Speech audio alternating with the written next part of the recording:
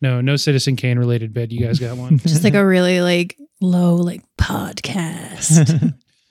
Or just thinking like the jump scare with the cockatoo. Yeah. Scream. That caught me off guard at the very end. Yeah. To wake the audience up. It's what, an hour and Make sure you're paying 45 attention. minutes in at that point. It's almost 2 hours. Yeah. Yeah. You think that? Yeah, make sure you're paying attention. The audience didn't need to be woken up. I thought that was a pretty Yeah, it's zippy. flowing I film. think it moves. It's zippy. Yeah. It moves. It's got a lot of stuff to get through, and it does it quickly in an interesting way. Well, not quickly, efficiently, I should say. Mm-hmm. All right, yeah, let's do that. We can talk about the cockatoo, I guess. As you guys know, I don't know how to start the podcast, so it'll either be that or something along the lines of Welcome to Late the Movies. This is a podcast where my friends and I get to fill in our movie blind spots. Each week, we'll pick a movie that either I or a guest hadn't seen before and really should have by now. This week, kicking off a brand new month with a brand new theme is 1941's Citizen Kane.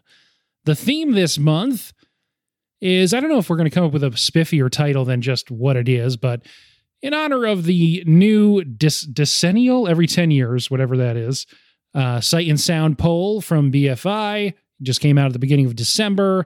We are picking 5 movies from the new top 10, and the first one we're doing is Citizen Kane, which sits at number 3 in the new top 10, but sat at number 1 for 5 decades, 50 years, from the second poll to the 6th poll, I think. That's how numbers work. Yep. And in 2012, got knocked down to number 2 by Vertigo, and in this year, just a month ago, got knocked down to number 3, now behind Vertigo at 2 and Jean Dielman at number 1. So, whatever, that's what the theme is this month. Left to right across your podcast dial, your guest this week, you got Kay. Hello. And Anthony. Hello. Hello. How are you guys doing? Great. Doing good. Good. So why are we doing this for this month? Well, it's not just a big deal on Twitter and internet circles and among film nerds, but when people say Citizen Kane is the best movie ever made or the greatest movie of all time, this is the poll that they're talking about. This is sort of kind of the canon, or at least is reflected in the current moment that each poll comes out. But typically when people say this is the greatest movie of all time, they're using this as their evidence. But why do the Brits get to decide it? It's not just the Brits. It's actually a worldwide international poll. And the most recent one was critics, exhibitors, film enjoyers and appreciators.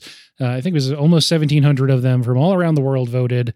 They all fill out a top 10, and it shakes out to a top 100, which they post of critics. And then there's a separate, I think this time almost 500 directors responded, and there's a separate directors poll.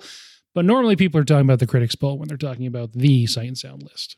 Did you get a vote? I did not get a vote. Not quite there Late yet. to the Movies wasn't on the list. We weren't on the list, unfortunately. But One day. next time. Next. We got 10 next years. Time. 10 years. Probably 9.5 before they start. Whatever. It doesn't Don't matter. call it a comeback. you Yeah.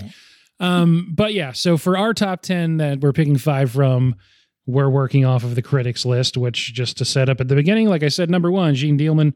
2 is Vertigo. 3, Citizen Kane. 4 is Tokyo Story. 5, In the Mood for Love. 6 is 2001: A Space Odyssey. 7 is Beau Travail. 8 is Mulholland Drive. 9 is Man with a Movie Camera. 10 is Singin' in the Rain. And depressingly for me, bumped out of the top 10 to number 11 is Sunrise: A Song of Two Humans. I know I said I'd only mention the top 10, but I'm just saying, if Sunrise: A Song for Two Humans, a silent movie made by F.W. Murnau in the 20s, had stayed in the top 10, we would absolutely be doing it this month. It is one of my favorite movies. But whatever, I'm not bitter. That being said, what's up with you guys? How y'all doing? Doing good? As we're recording, it is still 2022, but this will be the first episode of 2023. So I'm feeling a little bit nostalgic about the year that happened. So instead of just if you've seen anything good recently, maybe if you can't think of something good recent, what's just something you saw this year that you really liked? Oh, that's a big question. You can keep it to recent also. Just I haven't been watching many movies recently. A lot of catching up on Netflix type stuff over the holiday. So I watched Wednesday. Really, really loved it. Yeah, excellent. I thought it was great. A lot of fun. For movies for the year that I really loved, Oh no, the only one I can think of is Maverick. Unfortunately, not unfortunately, because I loved it. Unfortunate because I cannot think of anything else. I feel like that's probably one of my top ones for the year, just because it was so well done, so much fun, really enjoyable. Ben and I just saw Avatar: Way of Water. Oh yeah, how was that? It was good. It's just I don't know if I love the plot. Yeah, but I think it was more. I understand why it was there. It felt like the plot was secondary to him using it as a vehicle to showcase the technology, the action, and all of that, which I completely think is valid and fair. 100% was warranted because it was extremely well done, and there were some amazing action sequences. But yeah, I know Ben does not totally feel the same, but no, I feel mostly the same. Okay. That's. I don't know. I've been keeping a running list of my favorite movies of the year. That's around 11 or 12. It's not something that I'm going to... Avatar 2? Yeah. Really? Yeah. Wow. I never seen it, so I can't really complain, but... Yeah, I thought it was better than the first one, or at least it's going more... It's coming in my direction, I guess is the way that with a few weeks of perspective, it's more about like... the emotional stuff that's going on, which sounds weird for Avatar with the blue alien cats that are 9 feet tall running around. But it's going in a much weirder direction than the first movie, which I think I appreciate a lot. Yeah, no. Is it dark? No. It's we need some like darkness. It's great. So it's the first hour is basically a retread of the first movie, and you're like, oh, is this not going to be? Then the second hour, they're just hanging out in the water, and there's not really anything that happens. But I love that, and that is a big section where your mileage will vary because really nothing major is happening plot wise, but they're just kind of chilling, and it's like the most visually inventive stuff that's been put to film ever. And then the last hour and change is one huge action set piece by the guy who is maybe the best action set piece maker alive. It's a straight like Terminator 2 Aliens level action stuff. Oh, nice. Yeah. But you're already 2 hours into the movie before that stuff starts. So that's falling asleep. So again, your mileage will vary. Yeah. Yeah. How about you? No, I agree. I think the BFI left off Top Gun 2 Maverick. That was a big oversight on their part. There's a couple recent movies, but the most recent ones are from 2019. So, if only it had come out when it was supposed to come out in like 2020, right? Then maybe it would have been. Right. Too funny. You liked Maverick, right? Oh yeah. And my brother was home from Tennessee for Christmas, so nice. He didn't see it. Him and his girlfriend, so I threw it on. We watched it again. The whole my mom, my dad, it was better the second time than it was the first time. You know, so good. It's better in theaters, but even in your living room is what a film. That's like action film. I hear you on the CGI and all but we watched 26 Marvel movies. What more can you possibly do graphic effects? Oh yeah, 26 Marvel movies, now up to 30, I think. And it should all be horribly embarrassed watching how good this version of CGI looks. Really? If you don't have to put out 4 of them a year and you can put out one movie every 13 years. Right. I guess it's bound to look better. Yeah. And I mean, all the underwater sequences, it's, oh yeah. I mean, it was a full Wakanda callback to forever. Titanic. Yeah. He likes being in the water. Yeah. Yeah. It's he plays the hits. Yeah. He has I said there's like straight up Terminator 2 and Alien stuff. There is stuff that is just like those set pieces. Right. Not in a bad way. In a way that's like, oh yeah, he's maybe the best guy to ever do this. Yeah, good old Jimmy Cameron. Yeah, exactly. Yeah. I saw the Menu a few weeks ago. Still really good. Want to see it. It's good. I haven't seen I'm it yet. little bit. I don't do horror well, but I feel like it might tread the line of not too horror-y. There's really only like one part that I would really consider horror. Okay. You can go with one part. Okay. Yeah. But it's very suspenseful. Okay. Not a lot of jump scares. Okay. Good. Good. Yeah. Not even really that gory either, except a couple parts. Okay. Is it funny? Just based on the trailer, it seems like maybe it skirts into black comedy at a couple points. It is. But yeah, okay. But it's very serious too. It's Adam McKay and Will Ferrell. Yeah. But if you really, I like food, and it sort of really makes fun of like hot foodie cuisine, culture, foodie culture, celebrity chefs. Ralph Fiennes is excellent and amazing. John He's good Leguizamo's in it everything. as like the comic relief. He's very funny. Ah, But just what happens throughout the film is just like a brilliant. I thought it was brilliant. Okay. Brilliant. that's great. Yeah. I really want to see it. I like Andy Taylor-Joy a lot. Nicholas Holt's in there too, and he has a U in his name, but it's almost Holt, which is also my name. So I like him. And like you said, Ralph Fiennes is, fantastic. We haven't done Grand Budapest Hotel, but we've mentioned on a different Wes Anderson episode that he's amazing in that movie. And He should have won all the awards. Exactly. Yeah. Actually, the ending to the menu, the plot Okay. is similar to Citizen Kane. Citizen Kane. Interesting. The way okay. it ends. Oh, that's What cool. what makes Ray Fiennes' character tick Okay. is exactly the same thing in this movie. Okay. Citizen That's Kane. really cool. Interesting. Well, parallel. Yeah. Yeah. He's a puzzle or something. Maybe. This movie's great, but some other movies that are great that I've seen recently. Like I said, it's the end of the year as we're recording this, so I've been catching up on some stuff I missed. I saw The Fabelmans in theaters, and that's probably my favorite movie of the year. Horribly marketed. The poster is terrible for it. It doesn't reflect what the movie's like at all. It makes you think it's another one of these old masters reflecting on his career and wanting to make a movie about the magic of cinema. But it's not. It's really weird and dark, and it's less about like a boy wonder who made movies that made everyone happy and more about this boy who was a savant at this one thing and he didn't know why, and it ruined his life. And estranged him from his family and stuff. Yeah. Great movie. Loved it. What was he a savant of?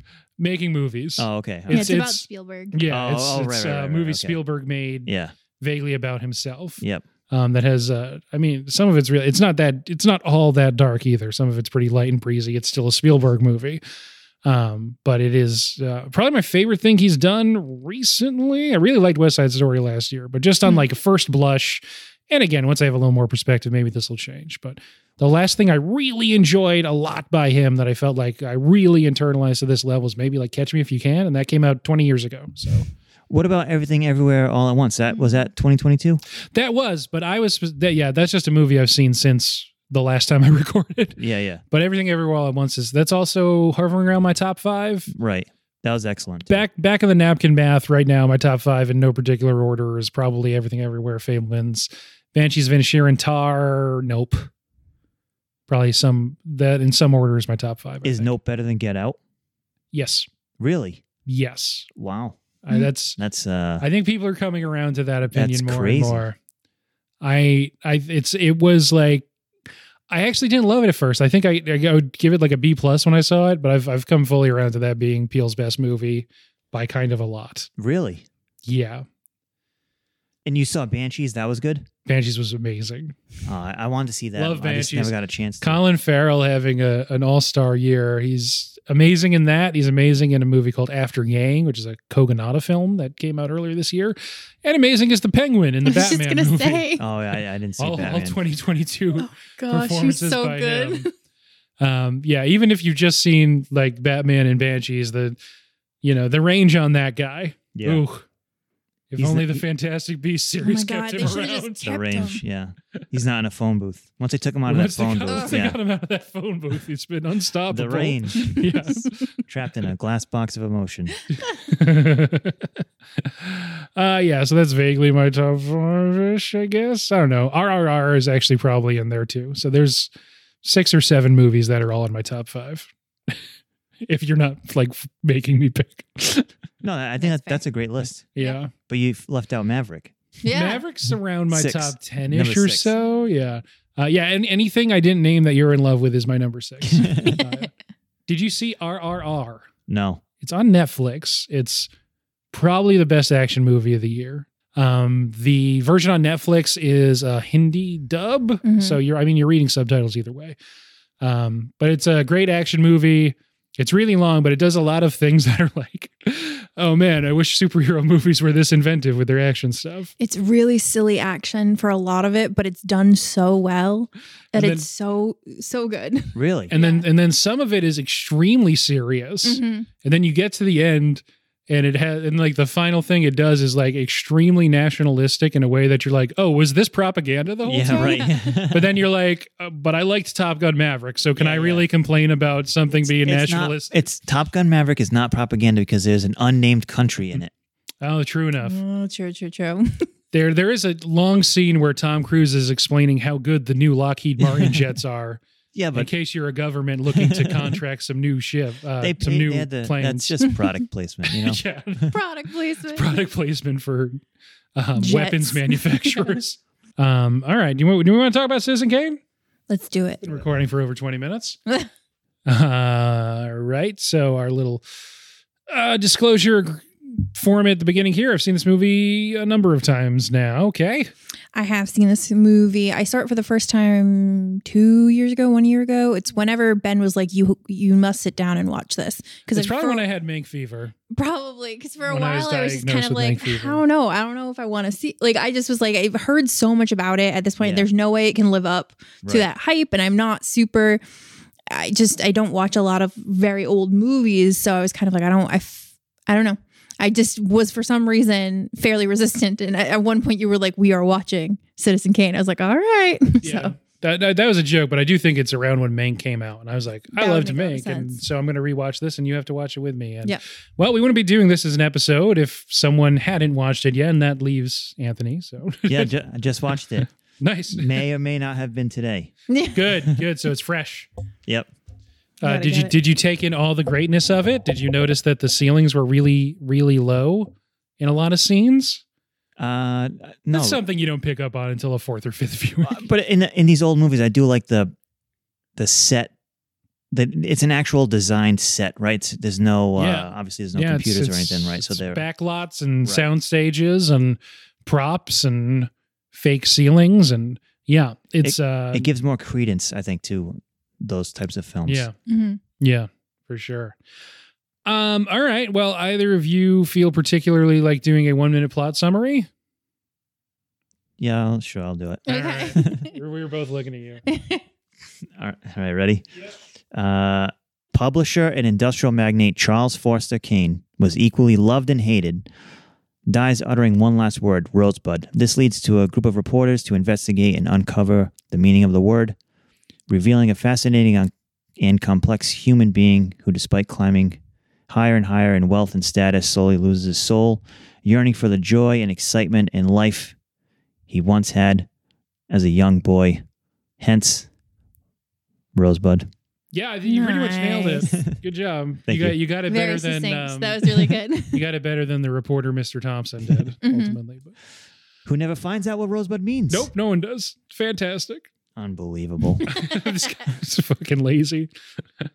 Yeah, cool movie. Anything we want to say about it beyond that, or you could...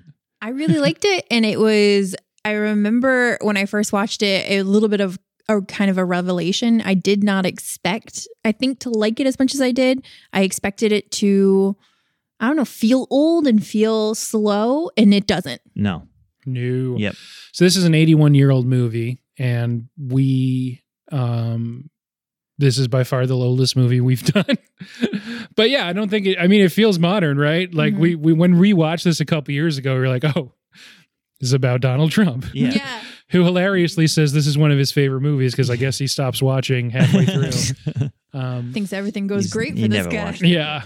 Yeah, his attention span goes to about 45 minutes in and then he shuts it off maybe, but That's the genius of this film. You can literally put Citizen Trump, Citizen Musk, Citizen Yes. Bezos, And people Citizen have. Murdoch. It's the same. right, yeah, and if you want to It's look all at the today, same. it's Right. it's literally a guy buying the lie machine Right. and finding that it doesn't fill the hole in his soul, right? Yeah. That seems to be playing out with the current world's richest man right before our eyes. Exactly. Anyway, yeah. Orson Welles is 25 when he writes, directs, and stars in this movie. The makeup is fantastic for almost all of it. There's some of like the creasing you get from makeup, but it's not like that distracting. I feel like he looks pretty much non-makeuped at all through his like middle ages in this movie. I don't know if that's by virtue of it's black and white, so you can get away with a lot more. Yeah.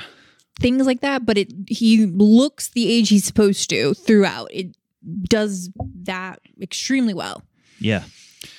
Yeah, I and think that's you're right. For a lot of actors, they're all doing different various aged makeups, and it's going back and forth depending on who's telling their story at the time to different time periods. It's structurally a pretty insane movie. So, with the obvious caveat that there's been 81 years of literature and books and literal other movies made about Citizen Kane, we're not going to be able to cover that all in the span of an hour here. And perhaps fairly, we can say we might not have the capacity to exactly match up to almost a century of... need to write a thesis. Yeah, a full century of academia about this film. But I don't want to tackle it from that direction. This is about movies we haven't seen before. Really should have by now. Filling in blind spot. So, Anthony, were you surprised at the setup of this movie? He dies immediately, and then the rest is told in flashbacks because of a reporter asking questions. No. I'm not surprised. My favorite TV show of all time is Columbo. Okay. And Columbo follows the same format. They show you the murder or the crime in the beginning, then Yeah. it's him figuring out who did it. This is the exact same, not the exact same thing, but parallels that. And my favorite movie of all time is Casablanca. So the way the sets look, the voiceover in the beginning, you don't get that a lot in films today, and the great mid-Atlantic accent that people have.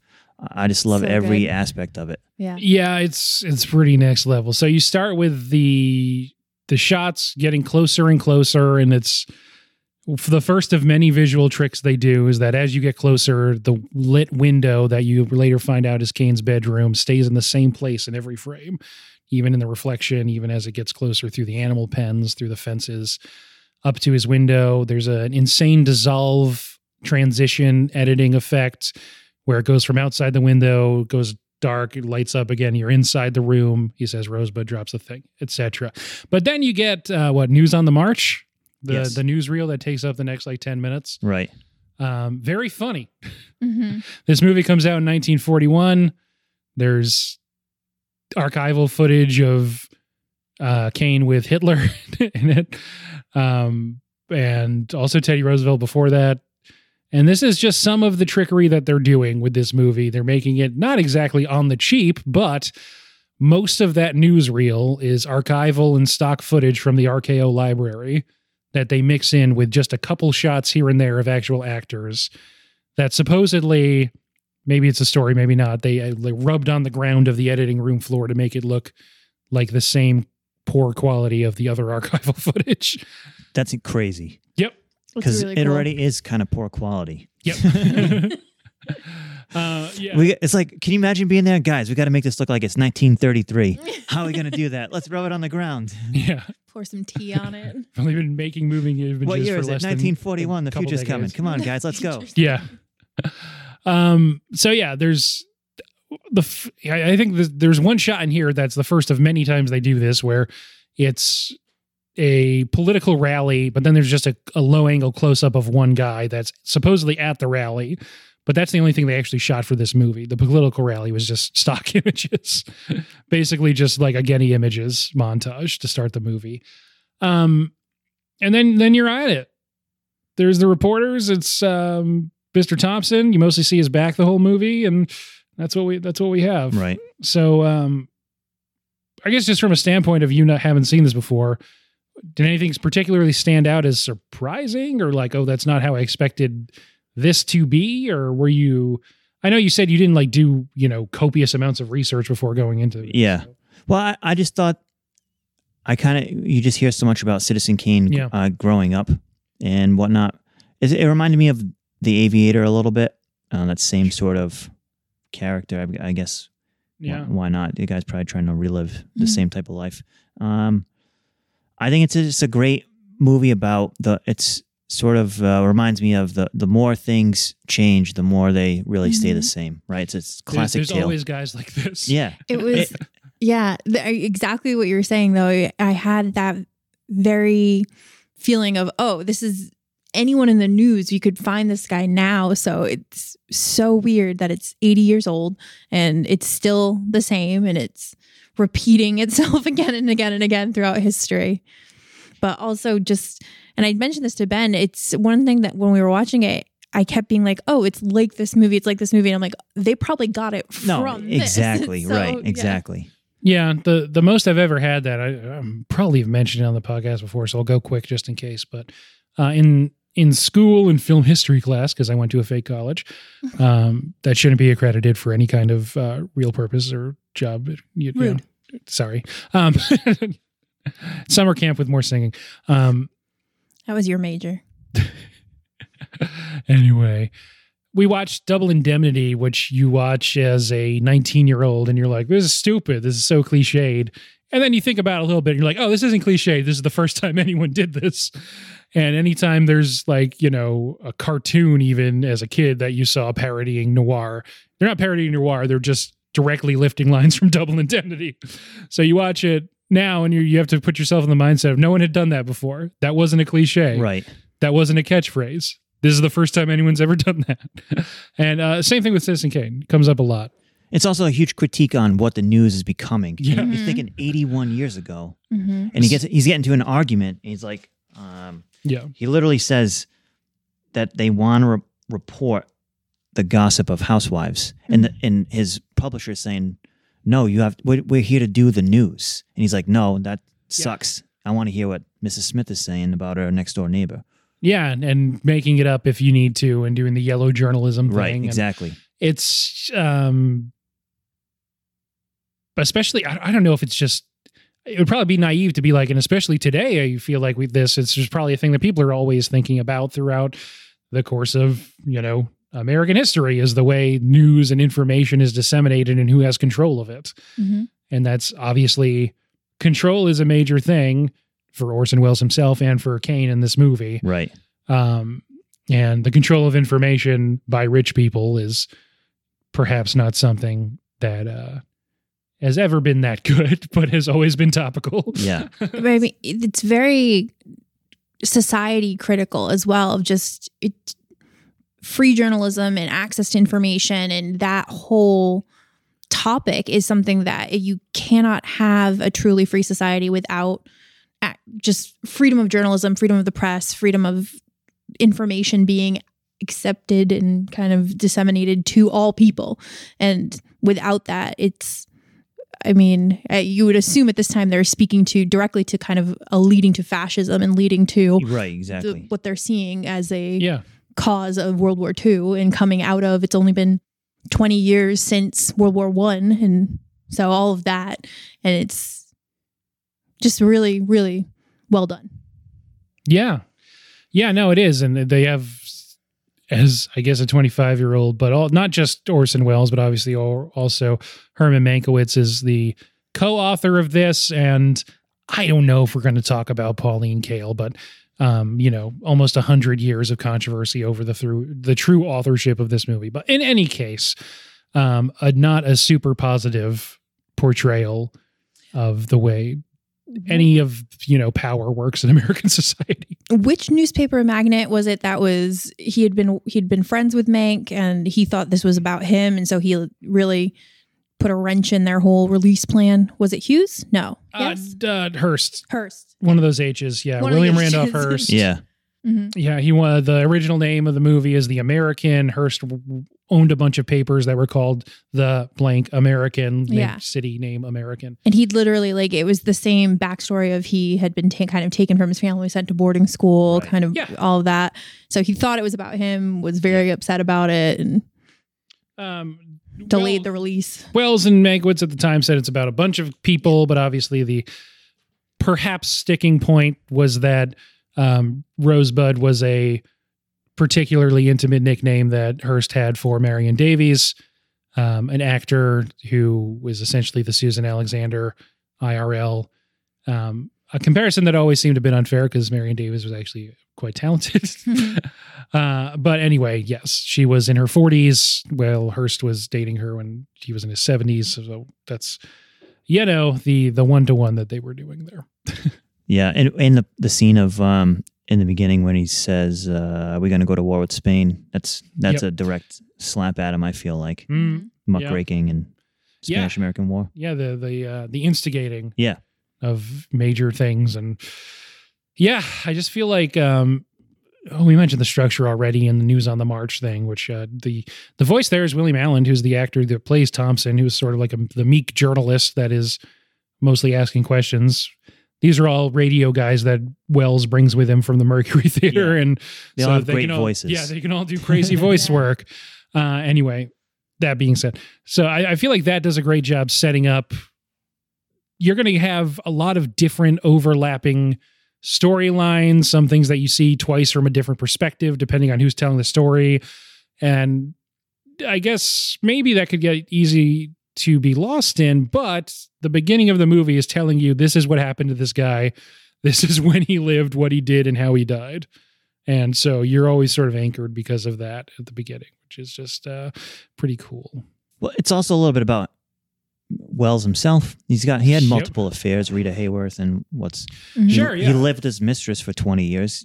No one, you know what I mean? So he was only 25 when he made this movie, though, right? So that was still to come. He predicted his own future. Yeah. He did predict his own future. I think he died at the same age as prophecy. Kane. Just about. He did? Just about, yeah. Because he died at 70, I think. And right. Kane was in his 70s, right? And, I know they give the actual years in the movie, but anyway. This is the issue with movies like this is there's a million different angles you can kind of attack from. I mentioned the Mercury Theater. So Orson Welles is this wonderkind, the boy wonder, the prodigy who comes up from kind of weird upbringing. By the time he's in his early 20s, he's started the Mercury Theater with this guy, John Houseman, and they do the War of the Worlds broadcast, which is a really famous radio adaptation of War of the Worlds that is claiming that Martians have touched down in New Jersey and are attacking, that some people purportedly believed was real. If only. Who needs New Jersey? Yeah. So speaking Garden of, State. You mentioned like hucksterism before, and some great notoriety building activities for a guy in his early 20s, based, I guess, on the strength of that and his theater stuff and his radio stuff. He, from RKO, gets a pretty unheard of deal that guys like maybe Charlie Chaplin had before him, where he has complete control over all of this movie as a 25-year-old and uses it to do things that should be impossible with a couple other people, not just him. Not to get too into auteur theory, so let's acknowledge that other people worked on this movie too. Greg Toland is the director of photography and also gets a ton of credit for how the movie looks, but they basically break every rule, and the line on that is as often repeated because Orson Welles hadn't made a movie before, so he didn't know what was supposed to be impossible. So they just did a bunch of things that should have been impossible and broke a lot of rules, and through doing that made a lot of new rules about how movies are made and how they look. Anyway, because of Hearst, because of a lot of other things, it doesn't do that well. It's not thought that highly of until the 50s, really. And basically, he never gets that amount of control ever for the rest of his life on anything that he works on, is the sort of the long and short of it. Yeah. But I read it became popular after, in post-war France. Yeah. Then it came back to the States. Yeah. Pretty much, yeah. Right. Yeah. So this is, made in 1941. Takes probably a decade. But it's also ironic you make a movie sort of critiquing the way America is headed and skewing the media. And it's a guy from the media who says, well, we're not going to play this film. So get lost, buddy. Yeah, and you think about, people acting like cancel culture is a new woke thing that's happening now. Yeah. And people were actually getting blacklisted in the 40s and 50s in Hollywood. Right. Unable to act anymore because of that. The actress who plays Susan Alexander, Dorothy Comingore, if you think like cancel culture is a new or even real thing today, you should, Google Dorothy Comingore, who plays Susan Alexander, who refused to answer questions before HUAC and was blacklisted from Hollywood. And the police kept trying to arrest her for prostitution just as she was like walking around the streets. Yeah. Not actually being a prostitute, but just cause. And she never acted again. So, This is the last movie she's ever been in? No. So she makes a few more movies, but by the early 50s, her career's over. Oh, a lot of it is because of William Randolph Hearst was mad at everyone who was involved in this movie. Yeah. Especially Mank. Especially Mank. Mm-hmm. Yes, whose brother is a really important figure in Hollywood, and Mank, co-wrote this movie, which is important, but it isn't as until David Fincher made that movie about him. There's barely any Mank jokes we could have made. Yeah, right. Yeah. All right, this will be cohesive eventually. I know it's hard to know what or how to talk about it because I feel like the structure works when you're watching it, but it's so hard to talk about it in a linear fashion because the movie itself is not. It is kind of all in flashback talking about things and it makes sense when you're watching it. I never felt confused about where we were or what was happening, which is a feat in itself. But it's hard to know how to talk about it beyond it's kind of given away, jumping right to the end, jumping to the beginning, jumping all around. Yeah. Well, there's maybe just a few important scenes we could pick out or something. Obviously, one of the first things you hear Charles Foster Kane say when he's a little kid playing with his sled and throwing snowballs out in the snow is "Union Forever," as his mom is signing him away to break up their family. Wink, wink. Mm-hmm. Anyway, that scene's incredible. There's a bunch of camera stuff that's happening, and you forget that this movie is so old because the camera is moving through the scene and then settling down on top of furniture that it should have just moved through. And you're like, wait, there isn't Steadicams yet? We talk about how revolutionary the use of Steadicams are in The Shining, almost a year ago. That movie came out in 1980. And this is, if the camera's moving, it's on tracks. Right. That they have to hide or move the camera in such a way that you can't see it. There's the long focuses. Anyway, that scene's incredible. And the pretty good child acting, but I guess, I don't know. I like that he attacks Thatcher. No, it's good. And this is the first time that they're using a camera that doesn't have like a blurred background, right? This was the very first time. They're sort of. Yeah. So it's long focus, universal focus. That's been called. I am no camera technology. You're not a grip. Aficionado. Yes, correct. I'm not the best boy. I'm not a grip. Never mind a key grip. And anyway, Greg Toland is experimenting with tons of stuff. They're putting different like solvents on the lens. They're using different lenses. Cameras now pretty much work the same in this regard, but even more so back then. If something isn't super well lit, it doesn't get picked up by the camera. So they're playing around a lot with lighting, a lot with camera lenses, the length, the focus, and it blew people's minds. So when you talk about the technology, and so we don't spend all the time talking about it, a kind of simple way that I hadn't even thought about before. This time I watched it and was listening to the Roger Ebert commentary on the disc with it. It's not just the focus that freaked people out or the low angles or just like all this, the long takes, that it wasn't just dialogue and close-ups. And that's how all other movies basically looked at the time. It's the fact that you didn't see ceilings before. People had never seen ceilings in a movie before. And that kind of blew their minds. So you're coming from even just that simple thing that watching today as someone who was born 50 years after the movie came out, never even considered that would be something that would be weird for a viewer. Mm-hmm. So yeah, how'd they do that? The ceilings are all fabric and the lighting and the microphones are on the other side of the ceilings because all the microphones, That's really cool. all the microphones are booms. Right. So you can't see ceilings because they can't make ceilings in their sets. And you need to be able to light everything. So the way they solve for that is they light and mic through the ceiling. That's really cool. The set itself is just really well done. Because there's multiple times where the size of something or the perspective probably takes me by surprise. There's that part where he's talking and then he walks to the window in the background and the window ends up being huge and like right above him. Right. And it's all just kind of playing with your expectations of what's going to happen. So it makes the entire film seem like it's all told through an unreliable narrator. Like it's all told through either journalism or pieces or his own kind of autobiography pieces. And always messing with you. It's always messing with you the entire time, which is such a cool idea. Yes. And that scene in particular is pretty famous because it's as he's signing away his empire to Thatcher and the banks. Mm-hmm. He's moving to the background, and you're like, oh, the windowsill is more than 6 feet off the ground, it turns out. And he looks so tiny in the background. When Susan Alexander's in her nightclub, Yeah. but it's the set, and then the camera zooms in over the top. That's then it goes So right good. into the room. You can notice a seam in the sign because as the camera moves to the sign pulls apart so the camera can move through it.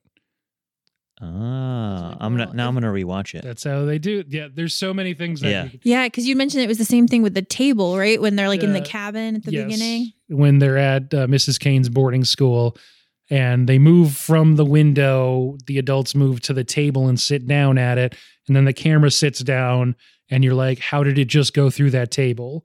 Right as the table comes into the frame from below, you can see the hat, Mr. Thatcher's top hat is sort of shaking on it because the two pieces of it just moved. Yeah, together. right. Yeah. That scene in particular, the camera's moving all over that room, and then it looks back and you realize there's a bunch of furniture in the way is where it just came from. And it's just because it's deceptively light furniture and things that are in pieces that someone is behind the camera pushing around as it goes by. It's, just old in-camera tricks that look awesome. But then before we were talking about Avatar, one guy does this sitting in a studio. Yeah, it still has to be good, though.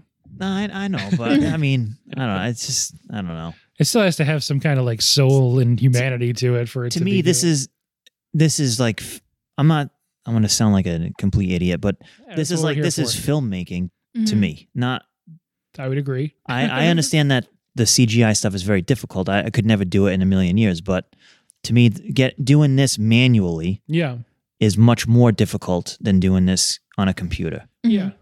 Yeah, I think. I would agree with you. And it takes a lot it takes a lot of time to render CGI, sure, but just the actual time and the conception of it and the inventiveness of what's happening here is, Toland and I almost said Kane and Wells are sort of, making things up as they go along, not just improving on stuff that already exists. Right. Mm-hmm. To James Cameron's credit, he is inventing new cameras and new ways to film Sure. underwater and stuff. But as long as we're talking about the technical stuff, let's just talk about the technical stuff. One of the other really cool things that I had in mind and then forgot when I started introducing this bit here. Let's see if I can remember it. There's an oft-reported, I don't know, I wasn't there. Maybe he said this, maybe he didn't, but the RKO executives are showing Orson Welles around the RKO studio and backlot, and they're showing him all the special effects machines and optical printers and all the different things he can do. And he remarked that it is the finest train set a boy could ever have. And he used every part of it, and every way that you can possibly project light onto film, he uses in this. There's even the scene where he's literally like doing the shadow play thing with his hands. Yeah, right. Yep. There's a couple different scenes that aren't just like the universal focus from everything from the foreground to the far background is in focus.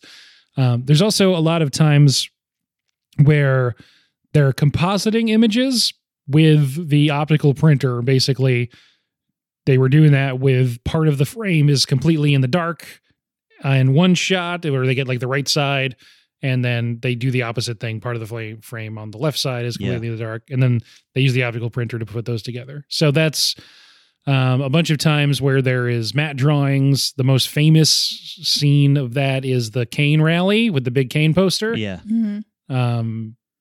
After the opera, where they are in the Chicago Inquirer office, where Leland starts in the background and walks up to Kane while he's at the typewriter typing the bad notice. The bad review, yep. Yeah, those are actually two different shots that they composite with the optical printer.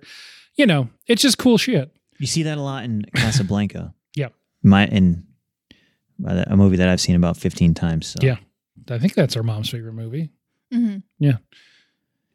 We also like it. It wasn't just like, No. Sounded like a brush off. And also too, in the beginning when the room is completely dark except for the light coming through the windows, and you just see the cigarette smoke wafting through the air with the journalists. Yep. Yes. And so that shot in particular, and again, this is just going to be a grab bag of fun facts for part of this episode at least. Those shots in particular, that scene, Wells and Toland had to lie to RKO and say that they were just lighting tests, and that wasn't how the scene was actually going to look. Yeah. Because the executives at RKO would have thought it was so radical as to they would have tried to like seize control and stop them from making the movie look like this. Yeah, it makes sense. But there's so many times when ostensibly the subject of the scene is in complete darkness and you can't see their face. That being a main one because Mr. Thompson is just some dude who's observing everything and he's always like in witness position. Right. Throughout the movie. And yeah, that scene, he's just in darkness. There's a lot of times when the other characters are in darkness. Kane, in particular, you can't see his face when he's writing his declaration of principles. Right. Stuff like that they play with light in a really interesting way that doesn't really happen in movies, besides a few that, we get to talk about for Oscar season every year. Every movie that we've seen today is just a somewhat of a ripoff of this movie. Every character, if you watch from Yellowstone, like every idiotic or main character with a giant ego is just Orson Welles and Citizen Kane. Yeah, it's hard to avoid the comparison. Yeah. Not just in media, but just like people who exist in the world, as we already talked about. Right. You get tagged with that with the Citizen Kane. Yeah. The headline Citizen, Trump, Musk, whatever. He created this archetype of this is what the character is like. And every character that's tried to do something similar, I feel like pulls at least some piece of their characterization from this. And they have to. It is the archetype. It is what it is. It's the best way I think it's portrayed because it feels heightened, absolutely, but also real. This is someone that we've all seen in the news. It's someone that we understand what their motivations are and why it's all happening. And it does explain as it keeps going why this person's like this. And they're extremely unlikable, but you're still invested. And it's really, really, really well done because that's, I think, a really hard needle to thread. A lot of older movies that I've watched, I just don't like the main character. And I don't know if that's just by virtue of a lot of it's misogynistic sometimes and things like that. And I'm just kind of, it's not anything that feels relevant sometimes to me. Right. And this is not that case at all. It's, you don't like the character, but it's because of the choices he keeps making. And you're so upset and you're just like, why is he doing this? But you're also invested. And it's really, really threads the needle really well. It's like that. I mean, the amazing moment with Dorothy Comingore, Susan Alexander, towards the end of her story, where Thompson goes, despite it all, I still kind of feel bad for him. Yeah. And she just goes, don't you think I do? Yeah. And that's, it's just about the last thing she says. Feel as the audience too. And I was thinking more and more of, if I was going to write a paper about this, what would be my angle? Just kind of thinking. And I do think it would be the gaze and kind of the perspective of whose eyes are we seeing all this through? Is it our own? Are we the audience being kind of taken along on the ride? Is it Thompson? Is it the journalists themselves? Is it general public? Because it's so good at not really giving you all of the information. Yeah, right. And you really end kind of being like, okay, we have all of this information about him, but do we actually even know anything about him? One of the effects of the long focus, the universal focus, everything in the frame you can see, nothing's blurred. So you as the viewer are deciding where to look because you could look at anything.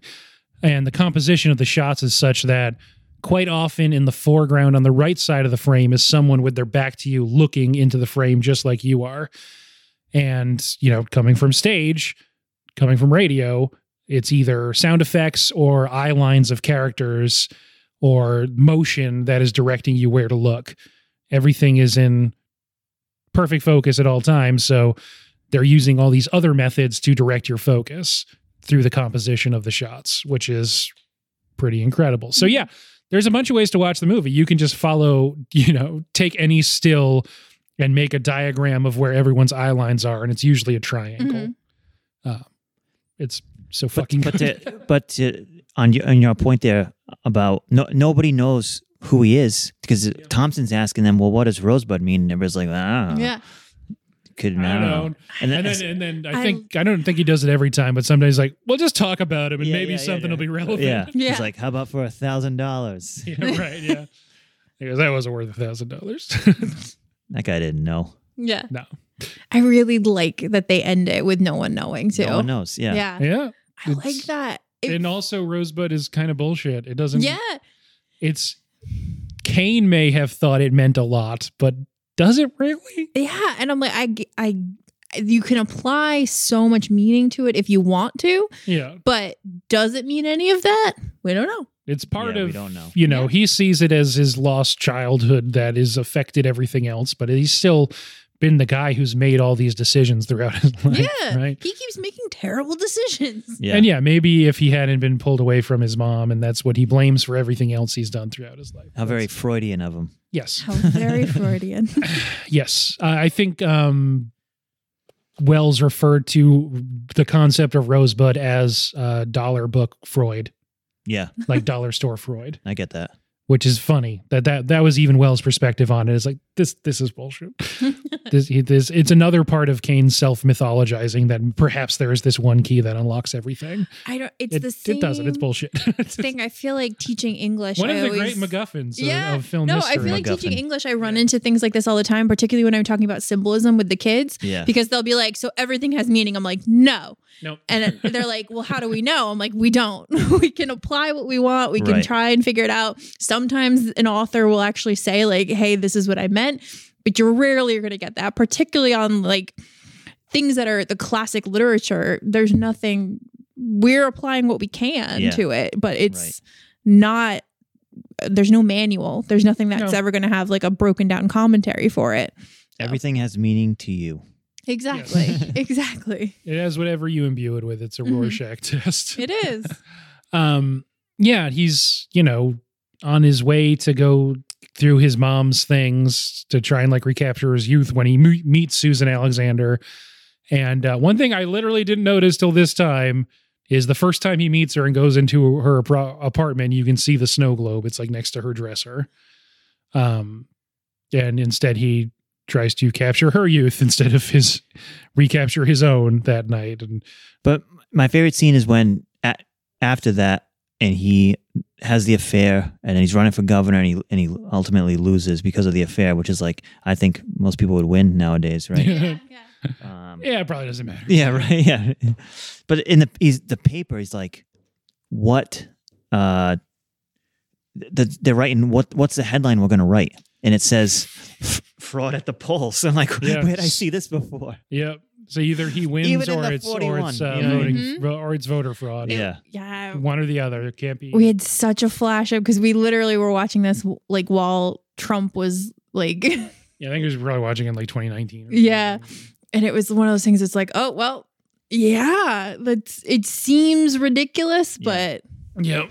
not Right, outside yeah. the realm of reality. No, not at all. even in the Yeah. 40s, especially in the 40s. Yeah. Yeah. But for it to still be relevant Right. is phenomenal. Yeah, it just shows you that this moment in time And awful. we and our moment in time is not special. But No. does life imitate art, or does art imitate life? Do people? Depends on who you Both. ask, right? Yeah, but do we really think?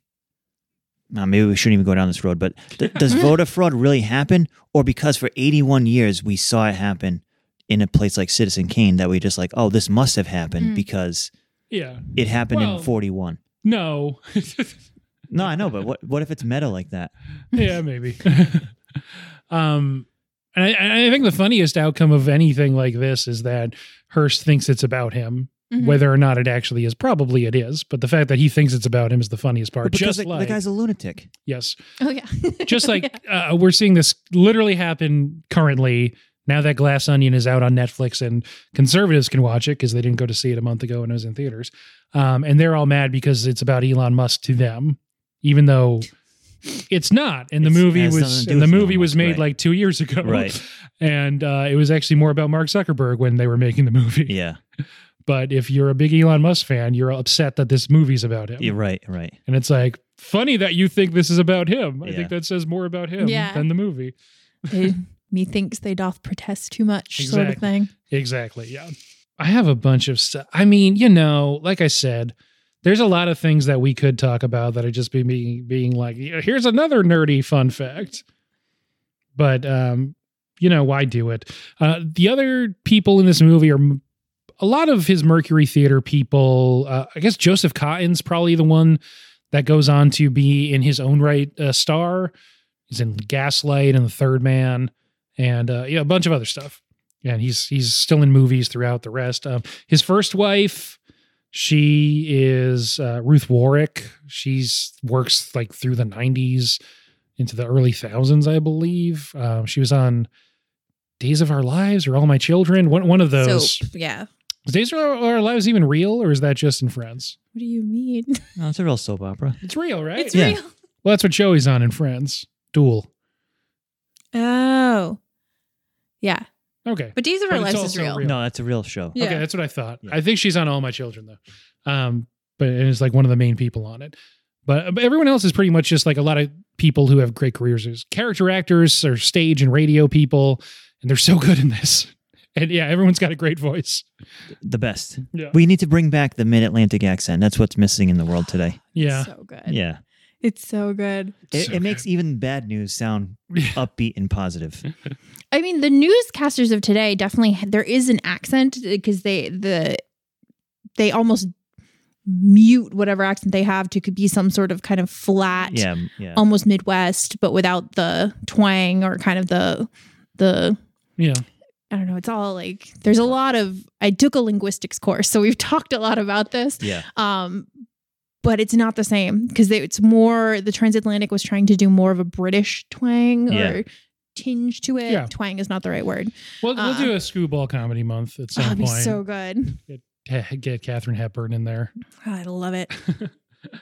So Joseph Cotton plays Jed Leland, and he's probably arguably like the only good friend that Kane ever has that's like real with him. And he has a couple incredible scenes. He's great throughout, and he's in this a lot. And then obviously, maybe not. I shouldn't say obviously. People probably are listening to this and might not have seen The Third Man, but he stars again as a friend of Orson Welles in The Third Man. And anyway, point being, he's really good in this, and he didn't like his old age makeup, but I don't think it's that bad. No, I mean, we're not watching this film for the makeup, right? Yeah, But still pretty Exactly. good. still pretty good. Some of the scenes in this are incredible. I mentioned the first wife, played by Ruth Warwick.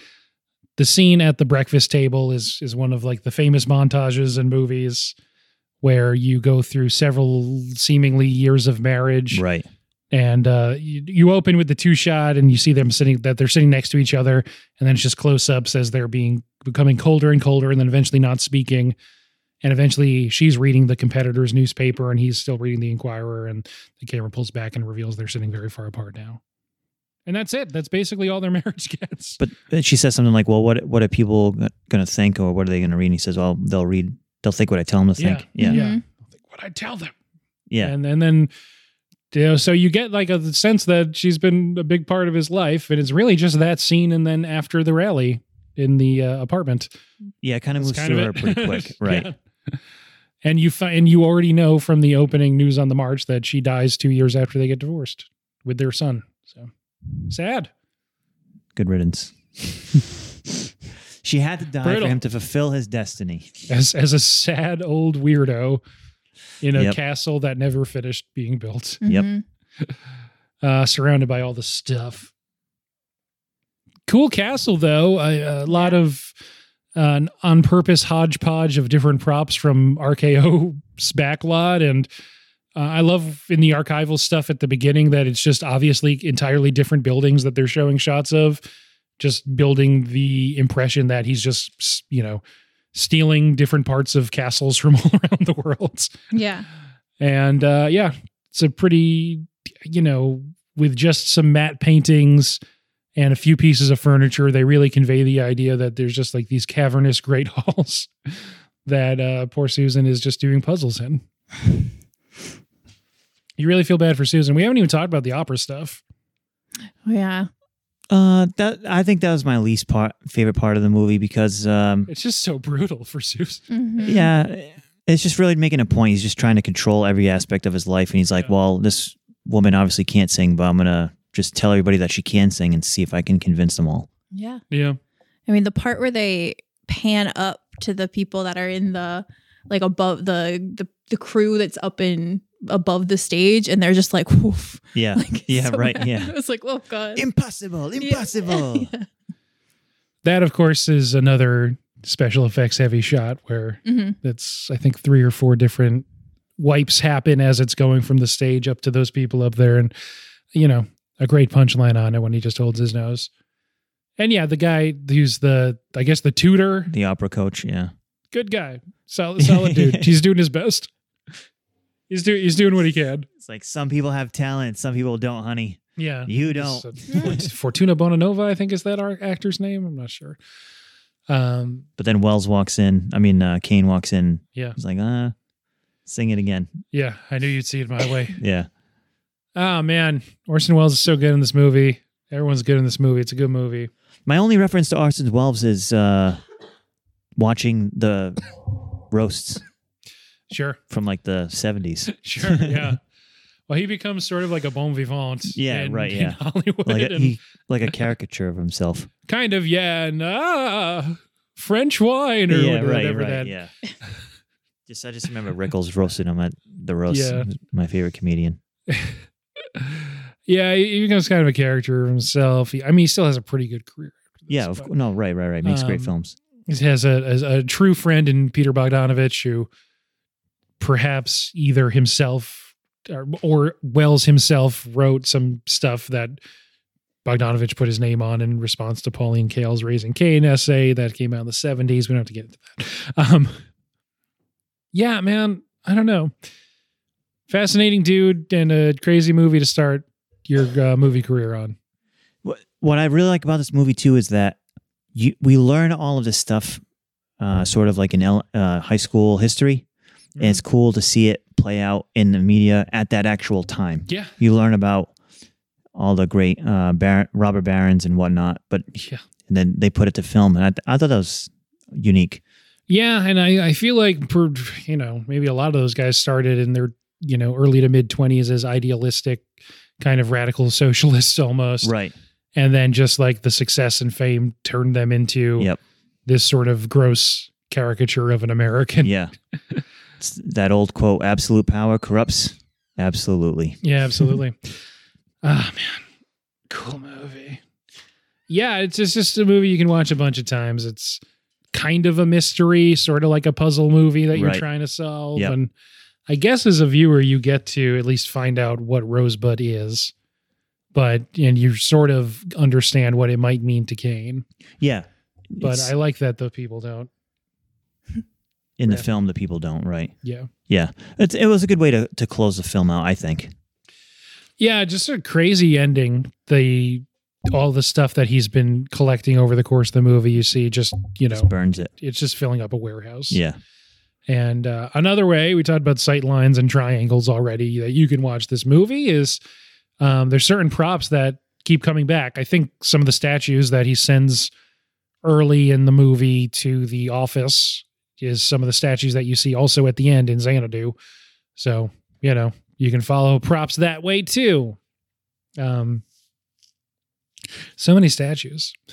Way too many. Way too many. Yeah, he didn't need that many statues. Someone should have stopped him. Where did RKO get all that stuff from? A lot of it is just boxes, sort of it's suggesting more things, and then a lot of it is right. props from other movies, or probably plaster models or something. But I read that his first 2 films they didn't. They told him no. This was his 3rd film that he wanted to make, and that they finally gave him the green light. Well, they liked the pitch, I guess. Considering this is maybe for a first watch the most hyped a movie might possibly be, Yeah. how did it stand up to that for you? No, it's very. I never watched it, never appreciated it, but watching it, it's still very relevant, topical, despite being filmed in the 40s and it hasn't gotten canceled, even though there's this a little bit of questionable character tropes, I think, about especially people in the press.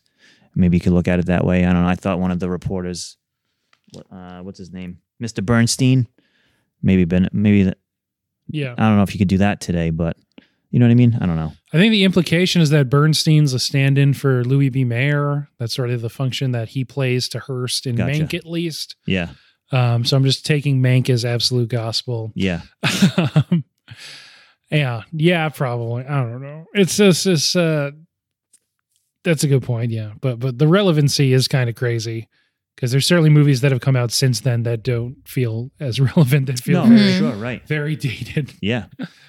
And to your point that you said earlier, that we're not unique. Everybody, even though we like to think that we all are, and living in 2022, 23-ish, but the same stuff was happening 82 years ago. So yeah, the big societal problems are, I feel like, cyclical. Like it's always going to keep coming back up as long as there's societies to do so. So yeah, he's then that depression hit and everyone lost all their money. Yeah. Too bad for them. That pesky depression. Yeah. Pesky depression. Everyone lost everything. Mm-hmm. Great. It was a great depression. And just on that ending bit, it does feel very Ghost of Christmas Future. Yeah. When they're all being like, and what did all that up to? Yeah, right. All his stuff. His bed sheets are still warm. Or whatever, man. And then he literally, whatever. Maybe it's on the nose. Again, Pauline Kael called it a shallow masterpiece, but still a masterpiece. When Thompson's literally holding a jigsaw puzzle that isn't put together. And he's like, maybe he's a puzzle. Right. But do you think that this film can be remade today? Like, is somebody going to remake? It shouldn't be. You can remake Citizen Kane? Why would you? Yeah, no, I don't know. People do a lot of crazy things. People do a lot of crazy things, but you just be doomed to fail. I think. They remade Blade Runner. It's not a... They didn't remake Blade Runner. It's a sequel. Oh, that's right. Yeah. My bad. They could do a sequel to this, but I don't know what it would be about. That's true. Yeah, that would be weird. Don't you ever all his family is dead? But when you watch black and white movies, don't you ever like, what did this look like in color?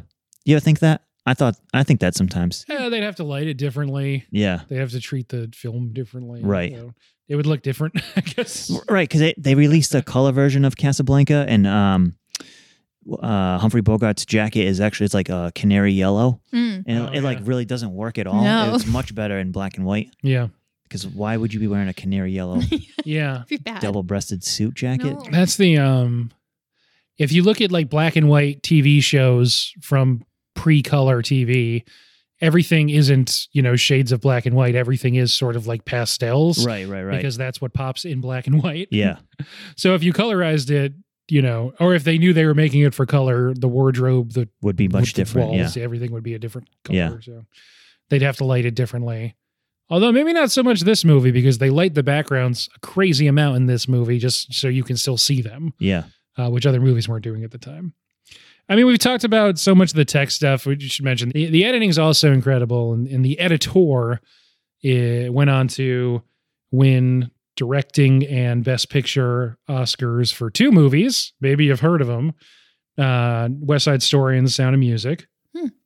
And he was just the editor on this. So. Oh, I love The Sound of Music. Yeah. So, quite a pedigree from this movie. Yeah.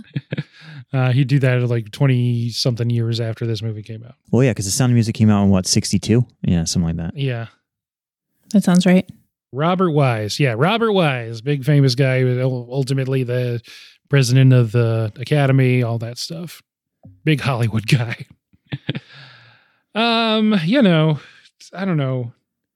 I still have a bunch of other notes, but who cares? What are your other notes? I just love, we talked about the way that it's sort of, I guess, foregrounding, but also not, like the act of witnessing, the fact that so much of the movie is people's perspective on events that have happened. Yeah. And literally often in flashback, that person appears in the right side of the frame facing the rest of the scene, just like you viewing it. And it's just cool. I don't know. Oh, I see what you're saying. Yeah, I get that. Yeah. But I find that the flashbacks, they're a little bitter. They're very bitter. Yeah. Except for Bernstein, who only tells him the good stuff. Right. And then he talks to Leland, and Leland's like, well, while that was happening, here's all the dark shit. Yeah. Yeah. I'm mad. He says something like, he was a snake. No, he says something. He has a one line about him. I forget what it is. Well, Leland's the one that gets at the heart of it. We haven't talked so much about his parts, but the bit after Kane loses, where they're talking in the office, and in that scene, they literally have a hole in the floor that the camera's in that why it's at such a low angle. And he's, in that scene, he's telling him to his face, and then really explicitly saying when you come out of the flashback and it's just him as an old man telling Thompson, he didn't believe in anything. He didn't love anything except Charlie Foster Kane. And Right. he wanted people to love him, but he was incapable of loving them. Right. Yeah. Gets right at the heart of it. That's more makes- about Kane than Rosebud is. Right. That's- Well, exactly. Well, true. Yeah, Yeah. right. But I guess you could tie it all together that if you lose your childhood like that, Yeah. maybe you don't learn how to yeah. do And- stuff like that. Yeah, and if you look at it that way, if Kane's just sort of like an overgrown child who never like developed emotionally, Yeah. it kind of all falls together Right. in a neat bow, you Like can tie a it jigsaw off. puzzle. Like a jigsaw. Oh, well, on that note, is there anything else we want to say about Citizen Kane? I just want you want to get to the ratings. We don't have to. okay. I mean, if there is anything else you want to say about it, we got time. No, I these are my favorite films. I enjoy black and white films, Mhm. so I mean, I could watch them all day. Yeah, good. That's why it's good to start with you on this one. Yeah. I hadn't realized thank you. it didn't win Best Picture at the Academy Awards. No, because Because William Randolph Hearst wouldn't Yeah. let it win Best that yellow Picture. journalism. The only thing they won was Orson Welles, and I guess the others won Best Original Screenplay. The others, Herman Mankiewicz, Mank himself. Sorry. The others. The others. Yes. Yeah, that other guy. The other guy. That What was his name? Hank. Yeah. Hankowitz. Hank. I think it's nominated for 9 Oscars, Yeah, but it was only nominated wins for many, but Yeah, it only wins screenplay. yeah. Best And- Picture was How Green Was My Valley. I mean, it's a good movie.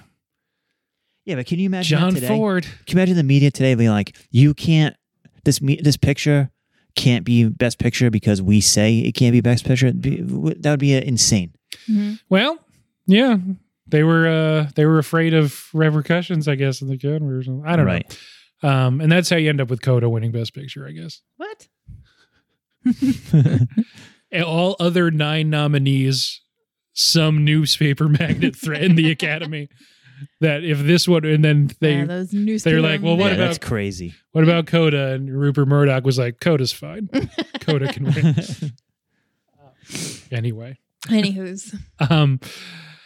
Yeah, that would be crazy, but Mhm. whatever. Awards don't matter. But Yeah, I know. Just they probably matter to Orson Welles. But A guy I like think that. maybe that's the one. Well, that's why it's not a complete apples to apples comparison for today. Is that William Randolph Hearst, despite people like Murdoch and Ted Turner and how much power they have today, it's not equivalent to the same amount of power that maybe William Randolph Hearst had at that time. New. no. We're much better at sort of different opinions and checks and balances. Yeah. Mm. Yeah. At least we should be. Supposedly. Yeah, we should. Yeah. Yeah. we only I had feel like we're more 81 conscious years. of it. Like we Exactly, can yeah. see when something is poorly allocated and kind of a monopoly is happening here, and we Right. recognize where there is issues. Yeah. Whereas at that time, it was just Accepted. like par for the course sort Right. of thing. Yeah. I mean, a lot of these awards bodies are still filled with weirdos. Sure. So Yeah, that's- yeah. it's whether or not there's some kind of media conglomerate telling them what to do. Do you really want to hang out with anyone who decides the Golden Globes? Probably not. Probably not. Right. Anyway. Anyway, So yeah, this is nominated for 9, only wins screenplay. Yeah. Watch I just- Mank if you want to hear more about the process of writing Citizen. I just thought it was not shocking. I just thought it was really funny in the context of it has, I feel like my entire life been called like the greatest movie that's ever been made. Yeah, And it has. yeah. And this is, we talked at the beginning about the Sight and Sound poll being the canon. They've been doing it since 1952, and this isn't number one when the first poll comes out. But when the second poll comes out through until 2012, it is number one. And so that's sort of just reflective. Bicycle Thieves, in case you were wondering, is the first number one on Sight and Sound.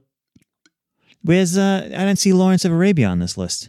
I think all of all of that guy's movies are gone. David Lean, no, it just didn't make it. Didn't make the cut. It's only 100, which when you think about it, it's not that many spots. Yeah, I get sure. There's 2 2019 movies on it, so how many can really fit? Yeah. Yeah. Fuck, what was I going to say? It was going to be good too. Oh, well. Yeah, watch Mank if you don't want to watch this. No, I'm kidding. I have a bunch of friends, all of whom have been on this podcast, that host an Oscars party every year. Yeah. When is it? Oscars night, which this year is mid-March. And they watched Mank because they watch all the Best Picture nominees. And that was 2019, 2020, whatever it was. And they did not and have not watched Citizen Kane. And they only watched Mank.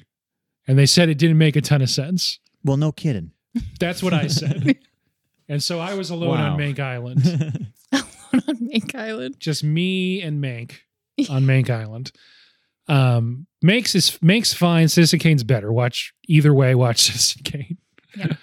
It's a good movie. Yes, a movie that you can make dramatic movies that get nominated for Oscars about a guy who wasn't even in it. Mm-hmm. Just wrote it. So they're the Orson Welles to your Mank. I don't want to be Mank. Well, yeah, they're saying this doesn't make any sense. That's what Orson Welles said to Mank. That's why he rewrote the thing 400 times and gave Something him like that. 300 notes of direction. So just on the authorship, real quick, we've mentioned, I think it's funny how many times I've said we're not going to talk about Pauline Kael, but in 1971, she wrote Raising Cain, an book-length essay which contained a tremendous amount of factual errors and lazy reporting about the writing of Citizen Kane, in which she pretty much gave all 100% of credit to Mankiewicz and said Orson Welles didn't contribute at all. Despite not actually doing that much fact checking or interviewing other people, she just sort of went with someone else's research that had already been done, and somewhat ironically for the subject that she was writing about, did not credit the other person's research, and didn't actually interview, Orson Welles, who was still alive at the time, Orson Welles' secretary, Peter Bogdanovich, other people involved. And despite all these other stuff that is evidence to Orson Welles' involvement in the script writing, since then did do lasting and permanent damage to Orson Welles himself and his perception and reputation. Not nice by Pauline Kael. Anyway, so that's why there's been so much controversy over the years about the authorship of Citizen Kane. And it was a collaborative effort. It is. It is a collaborative effort. That Orson Welles took all the credit for. Mm-hmm. He wanted to. He did want just himself as the writer, and I think that was the original contract or something. I haven't watched Mank or read Wikipedia in a while. That he had offered to Mankiewicz was that he writes it and gets paid for it, but it's just going to say Wells on it, but ultimately both of them are on it. Yeah. Mm-hmm. Good. Yeah. But you can see who he really considers his collaborator on the movie is Greg Toland, because on the directed and produced by card, also I forget if it's just photography, cinematography, whatever, Greg Toland, he's also on that card. So Orson Welles doesn't get a card to himself in the credits. He also lists himself last in the credits, which is funny because he had a huge ego. Mm-hmm. And so he was like, so I'm going to put myself last. It's a little joke because everyone knows how much of an ego I have. Those credits are great, by the way. Mm-hmm. No one had done credits like that before. Yeah. Here's this person. Here's a little line from them. Look at him. By the way, the editor, when he gets to the Inquirer the first time, that's the most befuddled a man's ever been. The guy who just gets progressively more sweaty and his hair gets crazier. Yeah. And he's just making like frog mouth. Yeah, right. Like it's a good performance by that guy. Yeah. Academy Award winning. Yeah. I feel like we're running out of steam a little bit here. Yeah. That's okay. We're burning the sled and black smoke is rising from our chimney. Yep. As Adriana from Sopranos said after Carmela's Don't Stop Believing? Oh. After Carmela's film club watched this movie, so it was just his sled. He should have told somebody. The cinematography was nice. Yeah, big famous movie. I mean, it's been parodied and everything by everyone. Yeah. Yep. Carmela starts a film club and they watch this movie because it was number 1 on the Sight and Sound list. So the Sight and Sound list is important. The Sopranos think so. Anyway, whatever. On a scale of 0.5 to 5, on any scale of your choosing, keeping in mind that quite a few films have scored very highly on our ratings. I know. I feel like What would you give every film Citizen has scored Kane? high. It's rough. What would you give Citizen no. Kane? Even those dang Marvel movies. On a scale up to 5, considering that Doctor Strange has got like a 4.5 or I know, something. right? No. I take mine out back on that. Yeah. Me too. I give it a 3.5. We're grading on a curve here, and this is a movie that has working against it perhaps the heaviest expectations any film carries with it for a first-time viewer. Yep. So you should go first. I give it 5 Xanadu's out of 5. Oh, no, you I already was going to took use Xanadu's. Xanadu's. Really, pick- William Randolph Dang. first had his own weird castle he called San Simeon. That's the connection. Yeah. Anyway. Oh, no. I was going to use Xanadu's. Oh, well, that's too bad. I mean, there's so many objects in this movie. Snow globes, I guess. Sleds, Sleds. rosebuds. Yeah. Felt like that would be News obvious. Yeah, nose on the Um, march. I'm going to preface this just by saying it does, I think, warrant a 5 out of 5 on the like general. This is a fantastic movie. Everyone should see it because it is based on the basis for so many other things. Yep. If I was just basing it on what do I want to watch, it would Whoa. not be. Yeah. Whoa. But it would be a 4.5. But I'm going to say 5 out of 5 for the actual like letterbox. Be true to yourself. 5 out of 5. Give it a 1. I'd give it a no. I like it a lot. This It film would was just be terrible. like I would rather watch Lord of the Rings than this. Like, but Yeah. it's not. It's just personal taste of like I like fantasy more, sort of thing. Then it's a great movie. So 5 out of 5. Sneaky sleds. Ooh. Mm-hmm. Sneaky. Yeah, I mean, it's a 5 for me. This movie is great. You can watch it a billion times. I've watched it twice in the last 18 hours. Jeez. I watched it once and then I was like, I wonder what the Roger Ebert commentary is like. And then I started watching it. And it was so good. I watched it again. So, it's a kind of movie that supports that sort of habit. Yeah, man, it's just the fucking template, right? This is, It really is. there's certain thunderbolts in the timeline of art. And no, okay. I mean, let's not get like that with it, but Wait, yeah. can we do a question? It's give a- your rating. Give your rating. Okay. It's a thing that changed everything that came after it. Everything that came after it had to be recontextualized. How does it compare to this? What does it take from this? That it fucking matters a lot. Mm-hmm. It's a great movie. It's 5 out of 5. I think what would be fun? It gets all the raspberries. It gets 5 out of 5 raspberries. All the raspberries. As Susan Alexander complains that, when he says like it's his name or whatever, she's the one that gets the raspberries. Mhm. So this is the one that gets 5 raspberries. Gotcha. Got it. Yeah. That's good. I like that one. That's good. That's an obscure. Yeah, it's a good one. It is now and will always be one thing, 5 out of 5. As the host of this podcast, is this the best movie that you guys have done? Or we collectively have done? Besides The Godfather Part 1? I do truly think Or it's the part most 2. important one. Yeah. We only did Godfather Part 1. That would be in the running. Despite this current Sight and Sound list, I do think Silence of the Lambs is up there too. Mm. I love The Shining. It's not my favorite Kubrick movie, so I can't really say that it's the best. It would be the one that we've done here. Maybe, probably. Yeah. Mm. If we talk about my favorites, it's not my favorite movie we've done. Yeah, I think it's all about context. Yeah, sure. Yes. Part of the Ebert commentary is he says, when people ask what the best movie is or my favorite movie, I say Citizen Kane. But I also say that it's a stupid question and there's no real way to answer Yeah, it because of it course. Yeah. depends on the context. It depends on what you're asking about. But just in terms of, it's the most important movie we've watched, which hopefully we've articulated why over the last hour and a half. And it's near my favorite. I think it's not just, I think a lot of people probably think it's homework and it's not. It's fun to watch. It's funny. Enjoyable. It's That's fun. a great point. It's funny. I don't know Yeah. if we made a good enough point. There's some good jokes in this Yeah. movie. Yep. That hold up. Yeah. You know? That's why I've never seen it, because it's always like you have to read Mhm.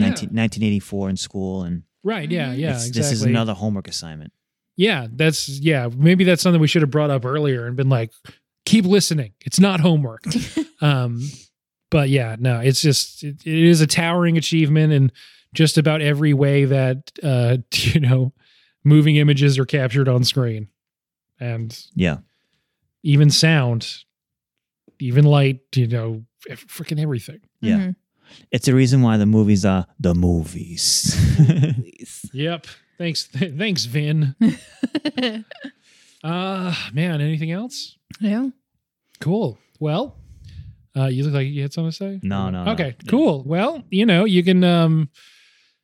can find us on Stitcher, Spotify, Apple Podcasts, iTunes, Google Podcasts, Podbeans. You can buy now that the winter rush is over and you've gotten all your buy money. some merch. Yeah, you got all your Christmas checks from your family members. Put all that money onto our TeePublic to buy however many shirts you can afford with Greg's face on them. Mhm. You can there's also ones without Greg's face on them. I always say that. Just mention that one because it's funny. It's also mugs with Greg's face on them. A mug with his mug. Yeah. It remains our best joke we've ever made. You can email Noah at late2themovies@gmail.com. That's the number 2. You can look at all the fun posters that we make at late2themovies_podcast on Instagram. That's also the number 2, not the letters. And that's just about does it, I think. Mhm. You can rate reviews on Apple, whatever. Do what your heart tells you. If you're still listening, our next episode I think it'll timing wise, our next episode is going to be Singing in the Rain.